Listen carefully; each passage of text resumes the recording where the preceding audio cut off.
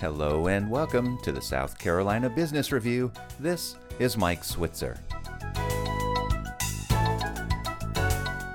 It's that time again when we like to check in with one of our resident economists to get their perspective on the outlook for our state's economy and the national picture.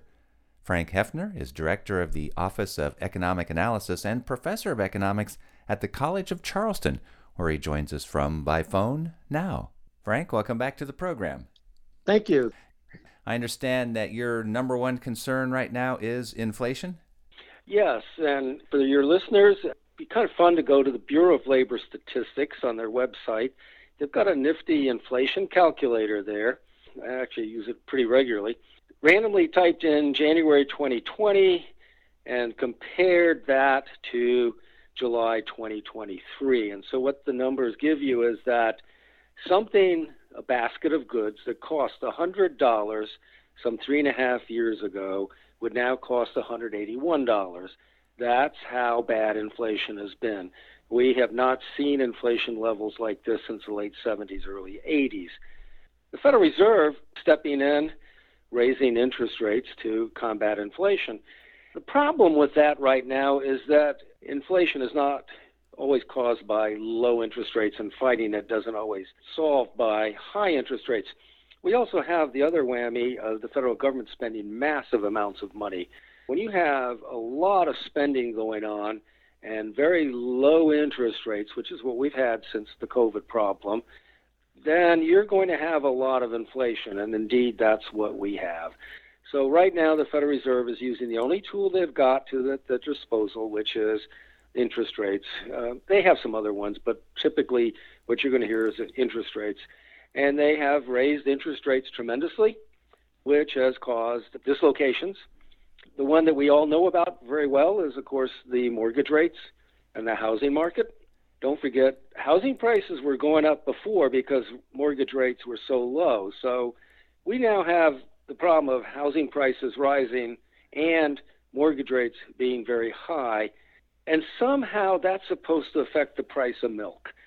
That's an interesting approach to things. So what's going to happen, and what some commentators are talking about now, we used to use a term years ago called a rolling recession. And back then what we meant was moving across the country geographically. What they mean right now is moving across the economy by various segments of the economy. Not every sector is interest rate sensitive. Some are more so, some are others. And then it takes time for those kinds of things to filter through. Indeed, eventually, once people run out of the surplus or excess cash that they've had, and once interest rates do their whammy of reducing a lot of sectors, we will have a definite slowdown. But it's going to roll through the economy in various different ways. In the meantime, I don't want to say recession because the economy is still moving along. It may start limping a little, but we just ended up with above 2% growth rate. So we're looking at the end of the year still being positive. And it's just the slowdown is occurring. The growth in the number of jobs is also declining. But that may not be a bad thing because we couldn't find the people to fill many of these jobs. So the magic is happening in the sense that the economy is slowing down. But with the federal government and many other governments spending lots of money, especially on infrastructure projects, construction costs across the board, both for residential housing, highways, bridges, they're going up and they're going to continue to rise in the near future.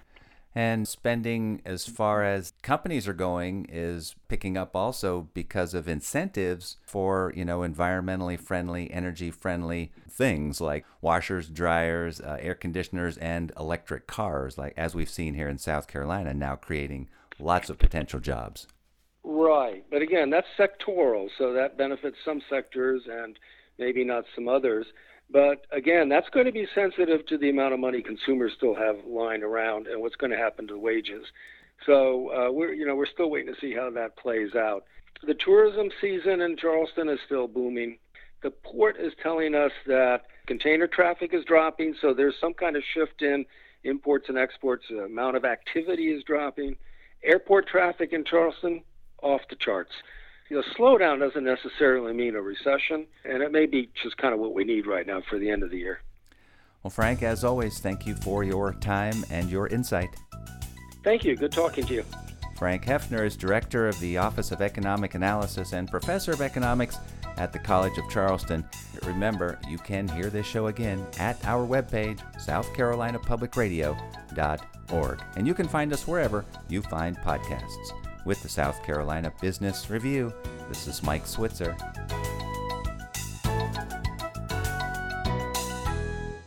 The views expressed on the South Carolina Business Review do not necessarily reflect those of South Carolina Public Radio.